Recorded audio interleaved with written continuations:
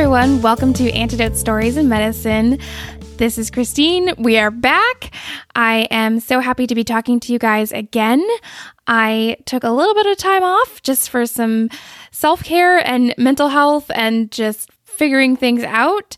The podcast release schedule may be a little bit wacky, so just bear with me because life gets a little bit out of control sometimes. So I decided instead of doing something like seasons for the time being, I'm just going to keep releasing episodes as I get them and keep it going. If it changes, I will let you know, but I'm very happy to be releasing another episode. Just so you know, in the true fashion of my life, the first couple of minutes of this episode got completely deleted, and thankfully I had a backup recording that was not nearly as good, but it was okay. So the audio for like 5 minutes sounds kind of crummy. Either skip through it or just bear with it because it gets a lot better. Just so you know, just be warned.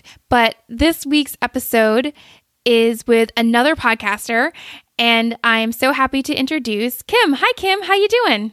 Heyo. Thanks for having me. It's nice to have you. We actually connected on Twitter. The magical world of Twitter. The magical world of Twitter, which I was not familiar with Twitter until the podcast started. It's seriously a magical land. I don't even know what I'm doing on there half the time. I think you tweeted something and I made some really sarcastic, snarky comment, and that's how it. Oh, I was like, this is my people right here.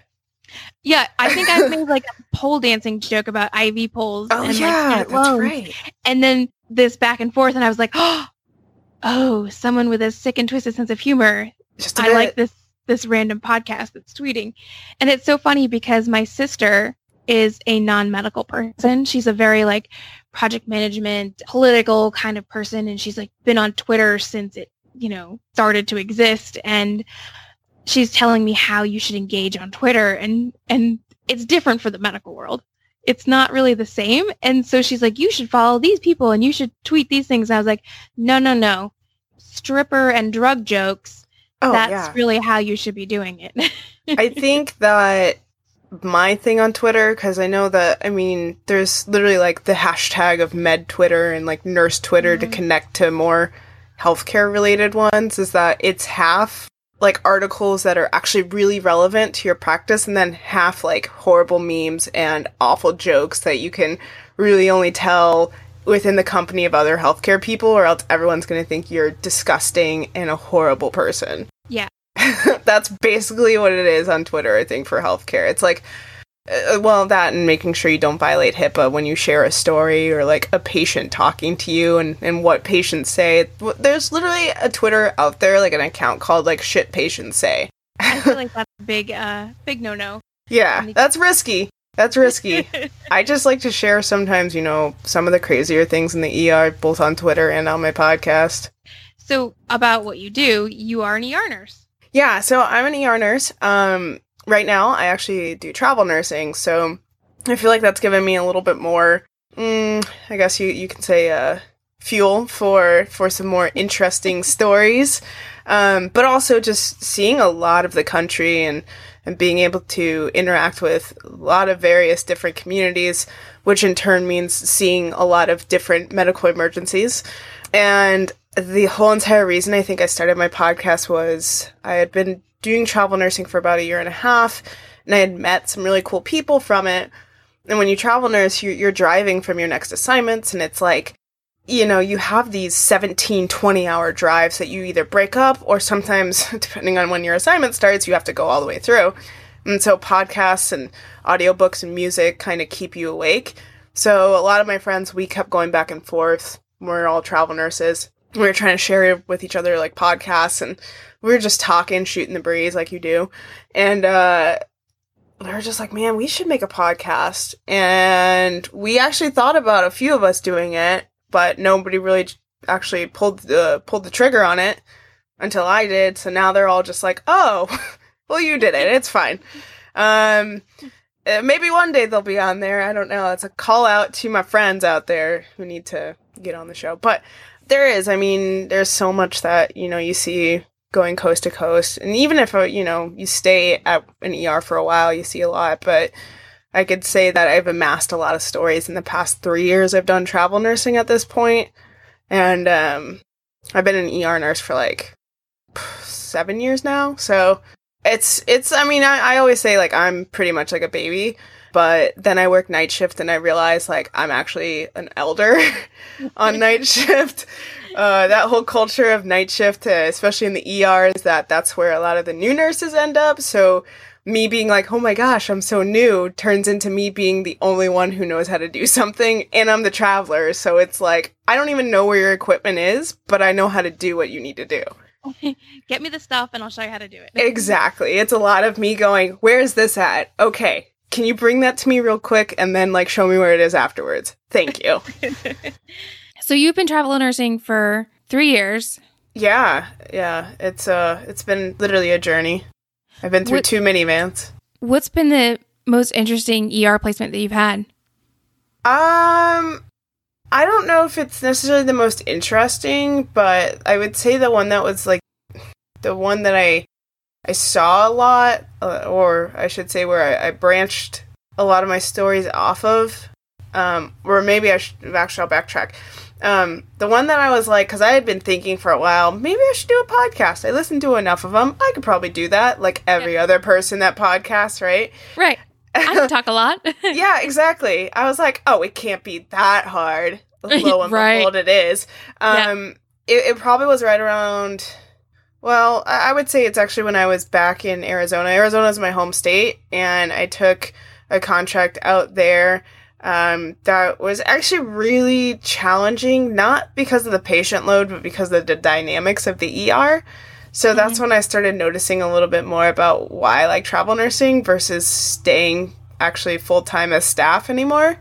But if we're talking more about patient stories, that would be a little while later when I was at one of my assignments in Texas, where I saw a lot of people who got bit by snakes. Oh, God. So I was like, oh, okay, that's a whole different ballgame. Even though I'm from Arizona, a lot of us know not to mess with snakes. I guess in Texas, they don't care. So, so that was the first time in a long time I had to go back into the vaults of my mind, aka Google in my pocket, and figure out about anti-venom and things to look out for. So that was actually a nice refresher in terms of seeing that. I haven't really encountered that too much. But, you know, you go from different region to region. I've been East Coast to West Coast to East Coast to West Coast. I'm still on the West Coast as of right now. So I've been back and forth. I've been to the South. I've not been too much in the North, but I have definitely done a few assignments in the South. I've done a few on the coast, the East Coast, and I've been in the Pacific Northwest a couple times. And I will say, like, in every ER, there are certain things that are familiar, that trend, and you're just like, okay, this is everywhere. And then you talk to the newer nurses, because we were talking about how being a night shift, that's usually the shift I am, that's where you have more newer nurses. And, you know, I talk to them, and it's kind of just like, I could tell that they're frustrated already, which to me concerns me greatly. Yeah. That they're so frustrated and they feel, I suppose, I don't want to say burnout, because I mean, when you're just starting out, it's hard to say that you have burnout, but I could tell that they are slowly trending that way if there isn't somebody there to be like, you need to take time for you. This is not your life. Yeah. Somebody put it great the other day, actually, where they said, I love my profession, but I hate my job. And I think that's so important to have that distinction, especially because I work in the ER, but throughout all of healthcare, it's like, yeah, I love being a nurse, but some days I hate my job as much as the next person does. Yeah, and I think that is so true about EMS too, is you see people that have only been in the profession for like 6 months or a year, and they get so jaded so fast, and a lot of it comes from like a really toxic culture.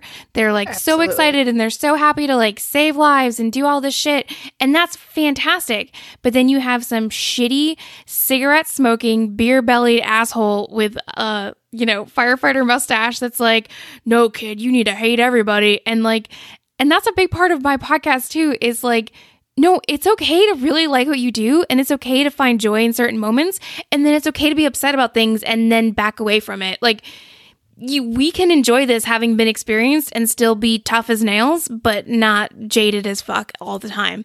Like, that's okay. I always say, yeah, and I always say that, I had my own bout of burnout Oh, yeah, me too. Within like 3 years of my profession, to the point where I stepped back for 5 to 6 months, and I went and I hightailed it to Australia, and I was not a nurse at all. Like, I had my dad calls it my gap year that I condensed into 5 to 6 months, because I was still licensed and stuff, but I had had enough. I was like, there's got to be more to nursing. I don't even know if I want to do this anymore. I got a degree. I work so hard. I get people who literally yell at me every day, and I don't want to be in that if that's not what I'm supposed to do. So I went and I hightailed it over there, and I had fun not being a nurse, but like, it was within, I would say, 3 weeks that I was like, I really, really like what I do.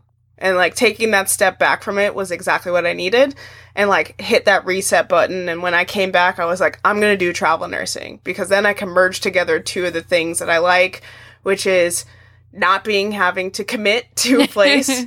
I am a person that does not like commitment. I have a lot of exes who say the same thing. But I also like the fact that, you know, I can go from ER to ER and be a really good support person and actually bring other stuff to different ERs. That's the cool thing about travel nursing, is that I see how something's done in one system and I go, that is a better way of doing something that I didn't think of. And then I could go to a hospital in a different state and show somebody else how to do it. And then all of a sudden, you start to see more and more people doing that or adopting that system. Yeah. Or you see something that is maybe not as good in a system, and you can give them input, and you don't come across as being arrogant or snobby. You're just saying, hey, I saw how this worked in this other hospital. You might want to try it. Yeah, it's good to have perspective. And I think people get so bogged down in just the everyday, or maybe that's the only job that they've ever had. And it's the way we've always done things. And, because we've always done it this way is the worst answer for why you're doing something. So that's an awesome point about travel nursing that I didn't think of, because I've never travel nursed. I've never traveled like that. Well, people always go like, what does it mean to be a travel nurse? And I mean, the condensed version is just like, well, you know, you move from state to state every 3 months, and you move from different hospital to a different hospital. But, I mean, I can make lasting friendships with the staff there. You know, I'm living there, so it's not like I'm flying in, working my shifts, and flying out. Although some people do that because they have their own family situations or whatever. But for the most part, people live in the place that they work, and they're in the community, and they're there to explore it. So it's like I gain an appreciation for where I am, even though I'm only there for 3 months at a time. Yeah. And it's like that community becomes my community. And I mean, to this day, I'm still in touch with people I've worked with years ago. You know, I have my Southern family from some of my assignments. They'll mail me stuff, just like cards or something, or you know, I've donated to a few things for their kiddos, whatever. But it's like, you know, you can create friendships and relationships with people going from place to place every 3 months. The terms of lasting, though, everybody always talks about what's it like to date and that, and I can tell you, it's just abysmal. So that's a whole other thing that I won't bring into, but for the most part, I mean, it's scratched the itch that I needed in order to reset and really remain happy within this profession, because this job drags you the hell down. Like, it kicks the shit out of you sometimes. Yeah. And I mean, working from emergency perspective like we have, it's like, you see shit that nobody else should see, but you see it numerous times in different forms. And it's just like, most people would be devastated by it, but you got 10 hours left of your shift. Yeah. So you got to nut up and go for it. Yeah, exactly. And it's so hard to wrap my mind around that sometimes, about how, like, I can walk into a patient's room and know that somebody has passed away, like 2 hours before you came in for whatever it is you came in for. Right. You came in for toe pain. And yeah, there you go. There was a family just grieving over the loss of someone in here an hour beforehand. And you don't know that, but I know that. And that's still in my mind. You know, I mean, I never worked in the ER as a nurse, but it's that same thing of being in the ambulance too. It's, I would go pronounce someone dead or go bring a code to the hospital, and it was like the most physically exhausting thing, because you're dragging them out of their house and they're pretty heavy and like everything goes wrong. And you're doing like full on CPR. Right. That is an exhausting process. And then you go to a dialysis hall. How exhausting it is. And then you go bring someone to an appointment and they're like, you're late. And you're like, you don't know what I just did. You have no idea. Oh, my dog's upset. My dog agrees. He's very upset. He's very fired up. Yeah. So, do you think you'll ever stop travel nursing? I'm sure everyone asks you that all the time. I always do like this thing like, okay, I've reached another year. Have I been anywhere that I want to go back to, that I could see myself staying back to? And the answer for the past 3 years has been no. So, and that's not to say that I'm not open to it. I know people who've traveled for years and then they find that hospital that they really want to go back to.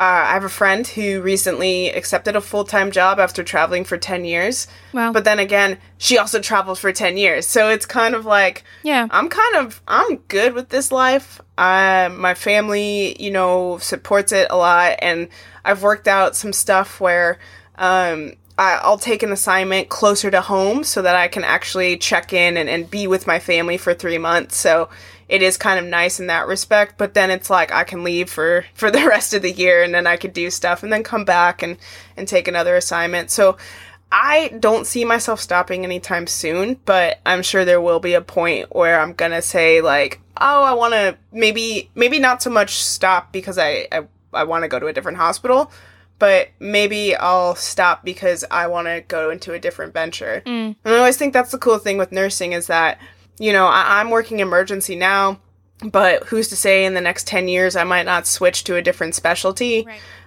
And pick up like per diem in emergency. I always will have my heart in emergency, but other stuff interests me. It's kind of fun being in nursing because you're able to, as long as somebody's able to take a chance on you or you get into a program, you can do a lot within it and you can do just so much. I just feel like it's always expanding. I mean, I have friends who do, home health stuff, but then they also do telehealth.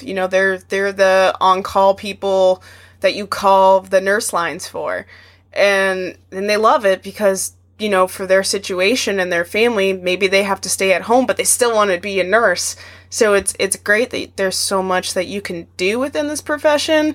And I think that helps with, kind of going back to burnout and stuff. That kind of helps to keep things fresh for people, is that you can change gears and you don't always have to feel like, God, I'm stuck in this. Right. Like, no, you're not. Yeah, you're never. You really can branch out or even reduce that.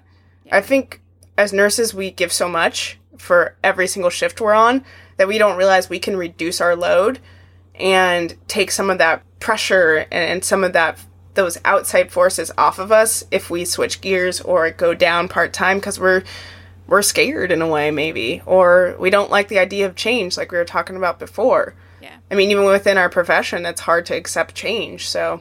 I also think we're generally very intense people. I know myself, I was changing jobs and then I already have a per diem job and this opportunity came back up to do like 1 day a week going back into addiction medicine, which I'd really liked. And I was like, yeah, I'm going to do it because my new job only wants like 4 days a week. And then I was like, I don't need 3 jobs and a podcast. Like, I'm going to lose my mind. Like, I'm already, it's a very tenuous grasp on reality at the moment. So like, but I will work myself into the ground because that's just what Absolutely. I do because I love everything and I want to sample everything. And why can't I? And there's like, no, because YOLO. I'll be, yeah, like, but it's like, no, you can't do that. You need to like chill the fuck out and just pick one thing and do it well, or just pick 3 out of 5 things and do them pretty well.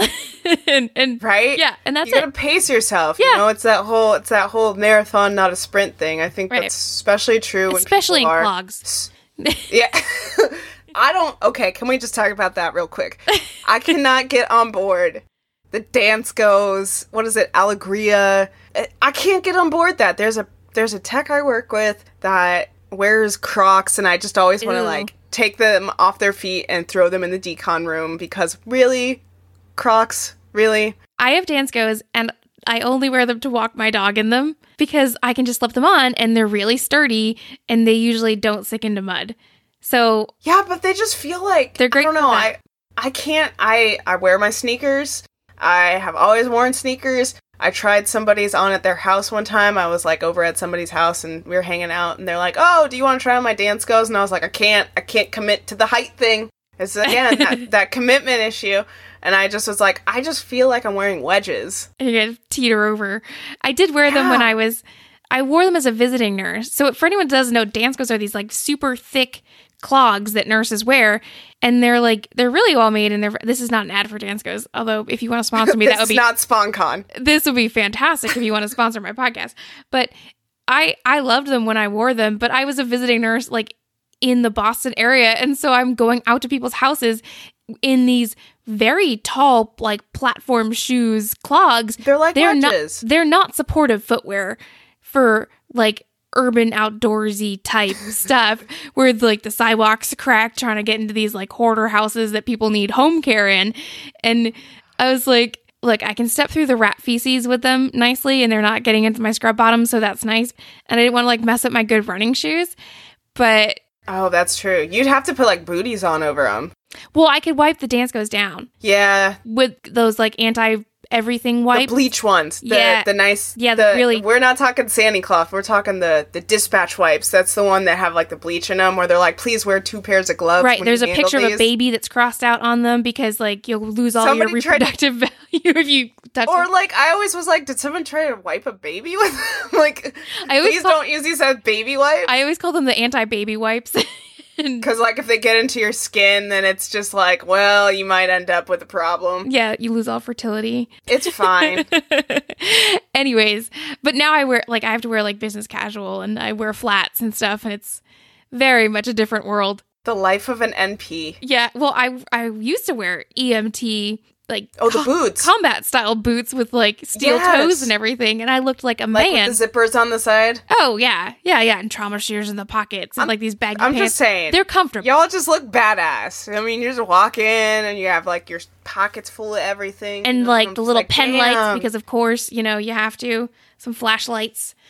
Nothing says official like a flashlight on your belt. That's okay. I wear a fanny pack at work. So, I mean, I don't know how professional that is when the tourist comes into your room and it's like, hey, I'm your nurse. Also, I have snacks in here. But I don't have snacks in my fanny pack. I might have some snacks. Well, anesthesiologists usually walk around with fanny packs, but they're fanny packs of drugs, which is pretty cool. I mean, I wish I had that. Maybe I'll be a CRNA. Yeah. And I'll just be like, this is the whole reason I went to school is so that I can put drugs in my pockets. I've got granola bars and propofol. Oh my gosh. I don't mix up the two. Yeah. Or maybe do. I don't know. Shoot, that was not a milk box. Yeah, exactly. Milk of amnesia, as they say.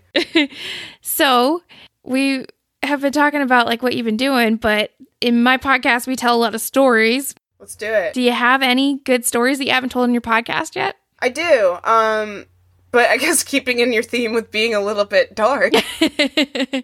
Yeah, not a comedy podcast. Yours is pretty funny. I mean, I try to make it funny and lighthearted because it's like, God, I see so much bad stuff. But there are a few stories that I'm like, well, I'll reserve it for somebody else because I'm not telling it on mine. So there you go. Just kidding. That's not why. But I just feel like it doesn't necessarily fit in sometimes with what I'm trying to get to. Yeah. So I mean, if we could go there, I guess I could talk about like the first time I had a pediatric code and how horrible that was. Sure, if you want to. I mean, don't feel obligated to tell something funny or tell something horribly tragic. But if you want to talk about it, we can talk about it. We could go with I'm trying to think of like the patients that have had stuff stuck in them. We've had a few golf balls. I guess there's the one with the apple, but there was also a guy that got a branch stuck in his neck. I mean, why don't I go with the stuck ones? We'll go with the stuck ones. We'll make it a little bit more lighthearted. I got a stuck one. I got a good stuck one. Yeah. So, okay, yeah. Let's go with stuck ones. Okay, so on my podcast, near the end, for Which the most is what? part Oh, People Are Wild. That's the podcast that I host that I've remembered to plug. Ding. The more you know, star flies around in the background. So, I do, on most of my episodes, a few of them I slack on. I do a game at the end, I don't know if it's really a game, called You Got What Stuck where I like to give people 4 clues and describe a thing that actually happened to people that were reported in journals, the news, not anything that's like a HIPAA violation, because, you know, we are in the land of HIPAA. I make sure that things are signed off, and like I said, they were covered by the news, they're interviews with the actual person, or they're in journals. So I do this game, You Got What Stuck where it talks about what people have gotten stuck in them. And they're not people that I've seen. They're usually, you know, different accounts.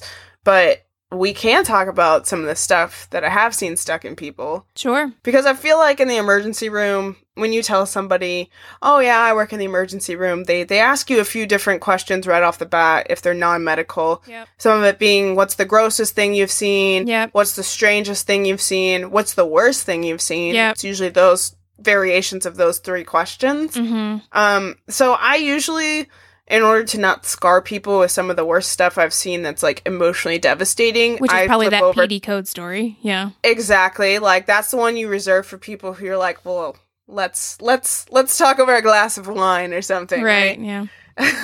But if I'm at a dinner party or whatever, I'm like, oh, let me tell you about the one time that this guy came in and he had an apple stuck up his butt. Because then people will be like, oh, okay, this is what I wanted. This is exactly what I anticipated. You have to know your audience. It's true. It's very true. So that is actually when I was first starting out as an ER nurse. We did get an ambulance call. It's also interesting in different ERs how they receive radio, dispatch, that sort of stuff from ambulances, because in this one ER we had like this big board, like a big whiteboard where you would write it in so that if anybody walked by they could see what's coming in. In some of the other ERs I work at, it's just like a red phone that you pick up and then like you just write it down and then you hope somebody like sees it. So that's more of the rural ones where you're just like, oh, there might be an ambulance coming in, we don't know. But in a higher acuity and a faster paced ER, more in those cities or in those somewhat just, you know, areas where you're the only ER, you see a lot of people. And so in this particular ER, there was on our board like a foreign object in body. Like somebody wrote like a shorthand for that, but basically that's what they wrote on the board. And then they wrote the age of the person, the sex, and like how, you know, vital signs stable and that they'd be there in 5 minutes. And it was just like, okay, like you don't pay that any mind. You're just like, what room is it going to? Is it one of my rooms? Because I don't know what to do in terms of, well, because I was new, I was like, what do I do with this? Like, what do you mean? It didn't go to my room, but I was helping to get it settled. So I was like, okay, I'll stand by. And so this patient comes in and he is in the prone position, which you always know that something good, for the most part, is about to happen when a patient comes in on a stretcher in the prone position. Which is because you're just laying on their stomach. Which is laying on their stomach. Because most people come in laying on their back. It's a supine position. That's what you normally associate most people coming in with. But when they're on their stomach, you're like, something is amiss. Right. Like, something not good. Yeah, like just to digress, a few of the people I've seen who come in prone have been, well, or on their side. Like, sometimes they're on their side because of pain, so you're like, well, maybe they're in pain, but this person wasn't necessarily in pain. Or pregnant. Or you could have the guy that was playing guitar on the stretcher, and he was playing Freebird on the way in, and we were like, is this guy drunk? Or is he just giving us a free show? I don't know. That was a whole different thing, but I mean, he was laying on his side, too. So we're like, what is this guy here for? I don't know. Yeah, I don't think you could play the Freebird prone. He was going for it. And he did have a guitar. It wasn't just like air guitaring. It was an actual guitar. Anyways, so this guy, though, this person that came in, they came in on their stomach. They came in the prone position. And, you know, I'm helping to get them settled. And EMS starts giving us report. And it's one of those things where you, like, are getting a report, but you're trying, like, to be professional during it. Yes. So they're like, this is a middle-aged male. You know, they gave the age, but we'll try and make sure it's the land of HIPAA. So they're like, this is a middle-aged male who was hanging out with his friends, and they were on the dunes, and they were hanging out. They were camping tonight, and they had been getting intoxicated, and, well, this gentleman ended up with an apple up his butt. And we were just like, okay. What are his vitals? Do you have a finger stick? What's his blood sugar? Like, you're just going through, like, everything, kind of, like, disregarding the whole actual reason why he's here. And they didn't say apple at the butt. They were like, he got an apple stuck up inside of him. And we were just like, okay. On purpose? Yep. Oh, okay. Okay. Just making sure that there's that part that was on purpose. So yeah, so this guy So was hanging out with his buddy. what kind of apple? Is this like a Granny Smith or like a Red Delicious or a Macintosh? Because there's different sizes. Well, I wanted to do follow-up on that, but I never got it. But the thing was that I guess they had been playing like a game. Like they had a contest. Is this what happens when men get together and they just like go out to the dunes? Did they have a contest called What Can You Shove Up Your Ass? It's the old button apple game. I guess, because they just were taking turns trying to shove things up there and then get them out, and then he couldn't get it out, and he was so drunk that he didn't really notice it for a while until, like, I guess he probably tried to actually get it out, and then he realized that was a pain problem.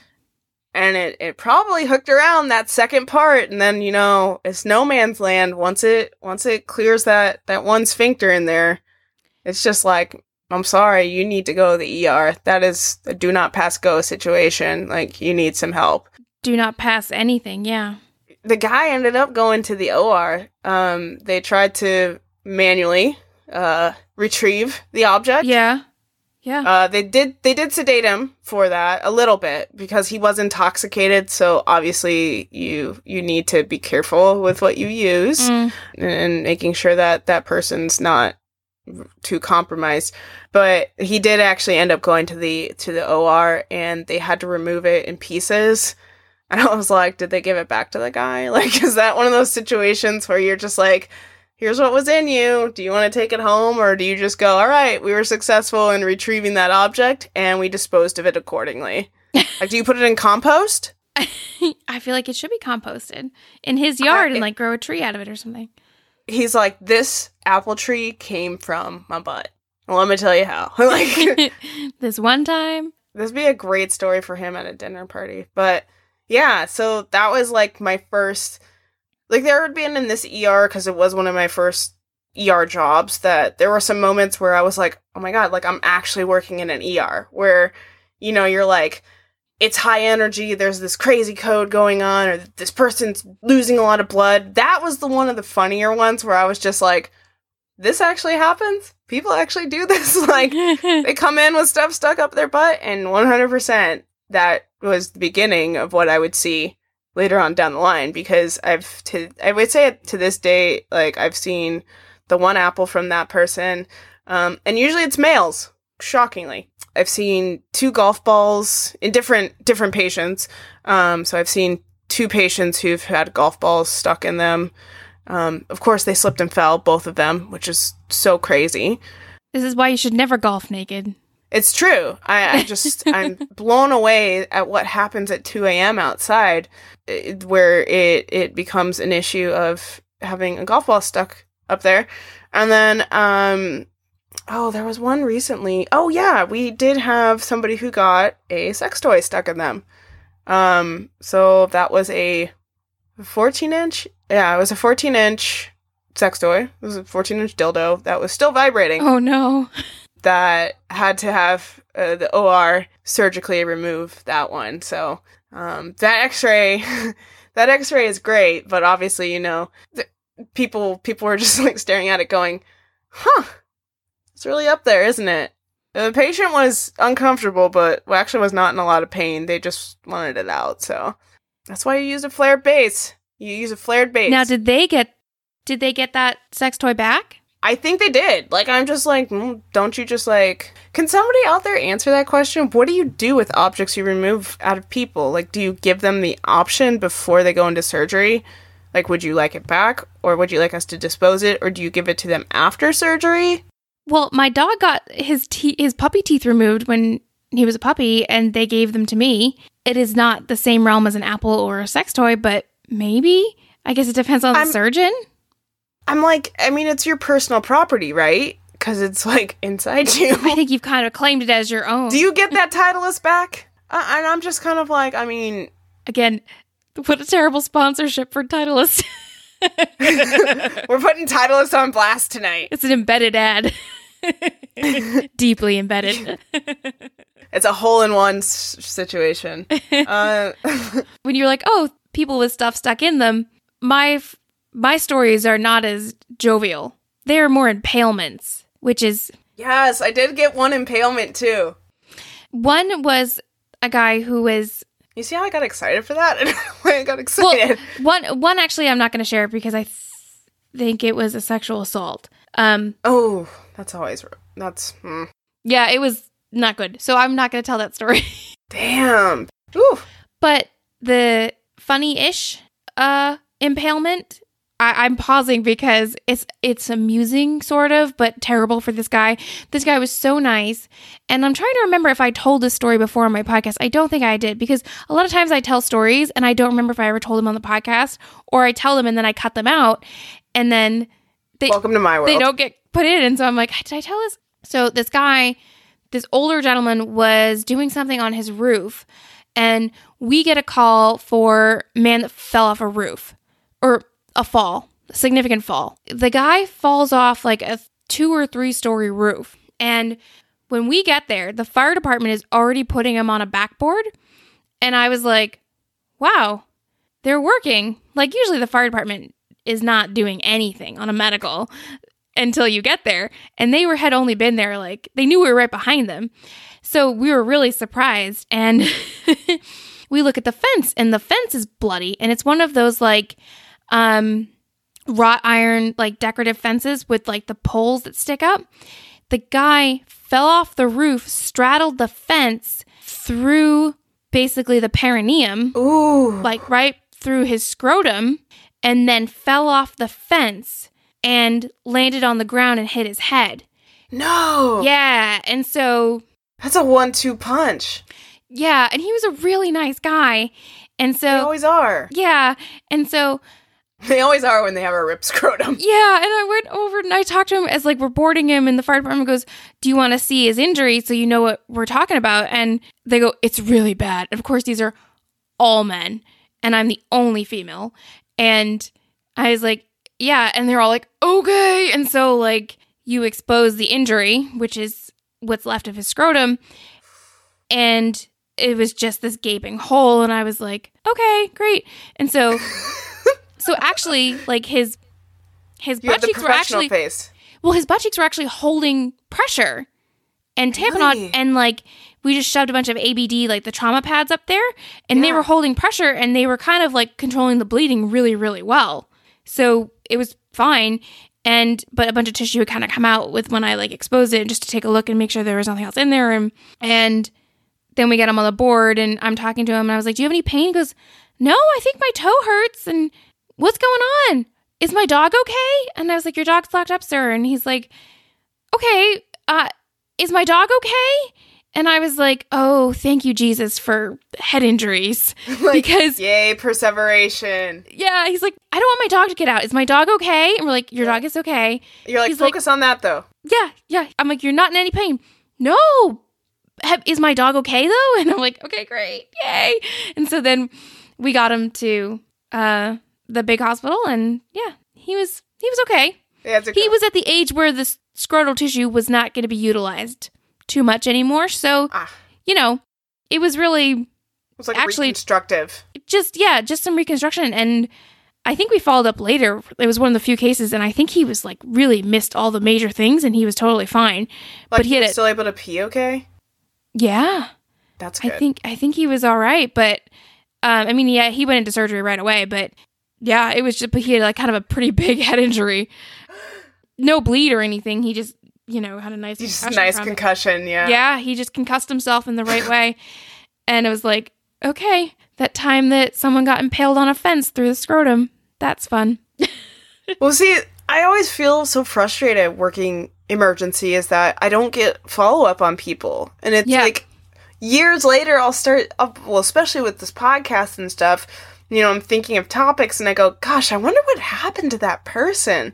And you get no follow-up, which I feel like is it's a little bit frustrating because some of these cases you're just like, I wonder what happened. Like, I hope that was a good prognosis. And then in a way, it's kind of good you don't get follow-up because sometimes you just make up your own. So you're just like, I'm going to just choose to believe everything came out okay. Right. and that you don't know the real family's history and you don't know the stories behind it, so you don't have as much of an emotional attachment to it. And literally, the episode that I did where I talked about getting carbon monoxide poisoning recently, I went back and looked at a really horrific case, and I was like, no, this was terrible. This is a terrible idea. I am not doing this again because no, it was their names. It was all about the family. I don't want to know that shit. I can't. There's thousands and thousands of calls like that. I can't have all of those ghosts hanging around my mind. No, thank you. Yeah, we're human at the end of the day. It's like, yeah, you know, maybe for my shift for what I have to do, I can be present, I can be professional, I can be 100% there. But my one friend, she calls it coming back to yourself. Like the second you get into your car and you are leaving that parking lot and you have left the hospital, it's like you need to come back to yourself starting then. Like you need to try as much as you can not to bring the things that you saw home with you. And sometimes you can't.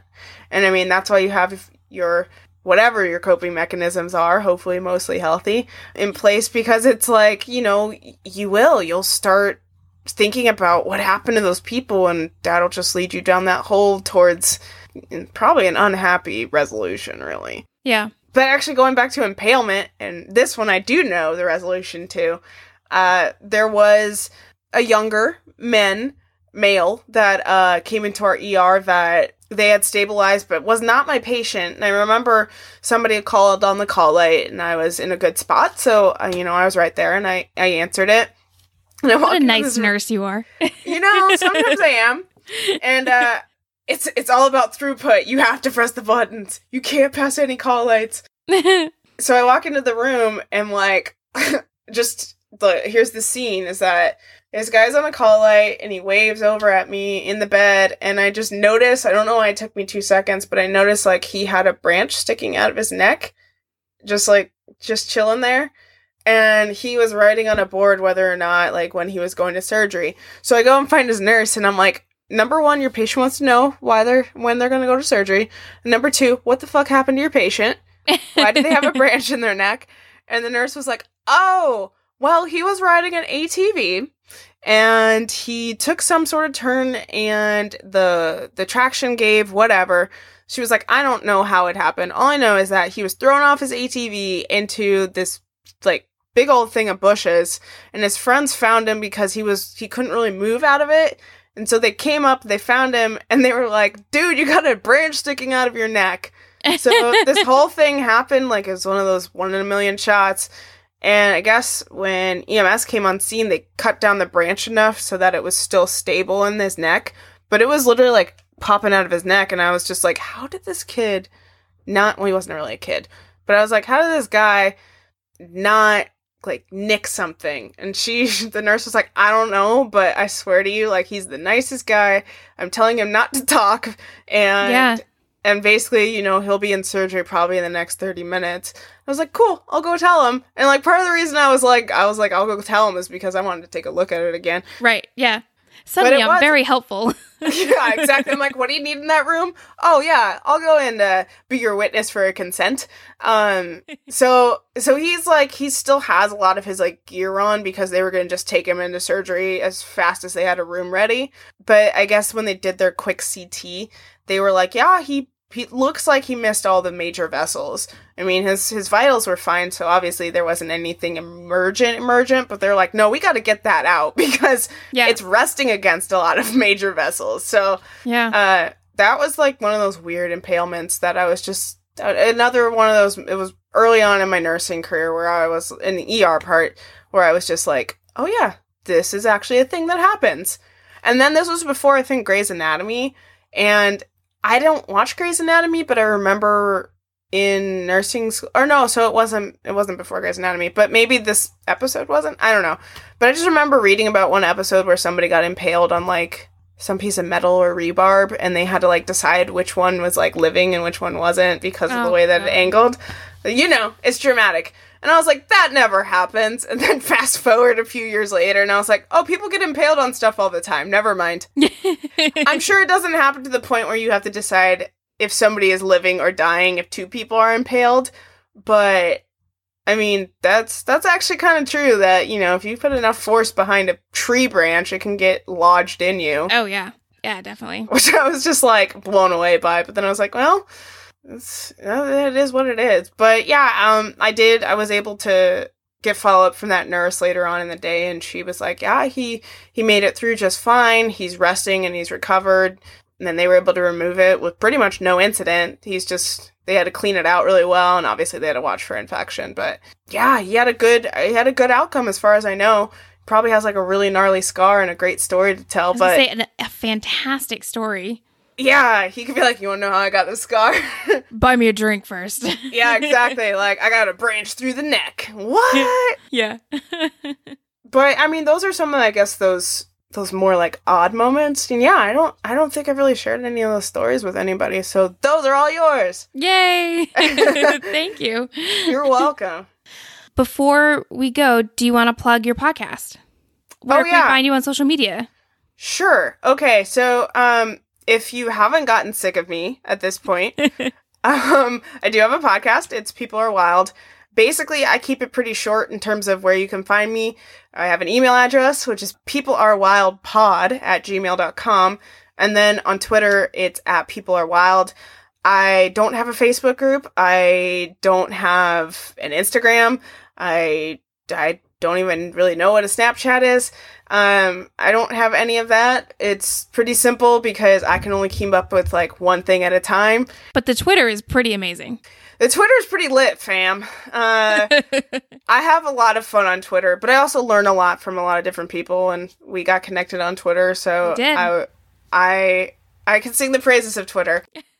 Plus, Twitter lets you use GIFs, so it's almost always there's a GIF for my emotions during any given shift. So, but yeah, Twitter is fun. I probably spend a little bit too much time on there, but it's basically where you can find me is on Twitter. So speaking of Twitter, the Antidotes Twitter is Antidotes Pod, and I have all the social medias, which I never am very good about updating, but it's Antidotes Podcast on Instagram. The Facebook page and group are Antidote Stories in Medicine Podcast group or page, but the group is way better. And of course, you can always email me at antidotespodcast@gmail.com. I am always looking for more guests. If you are interested, please reach out to me. I would love to hear from you. Thank you again to Peter Hopkins for the custom intro music. And it is so good to be back. Please keep sharing the podcast, keep leaving reviews, keep interacting on social media. It is really wonderful to hear from everybody. Have a good week, and I will see you next time.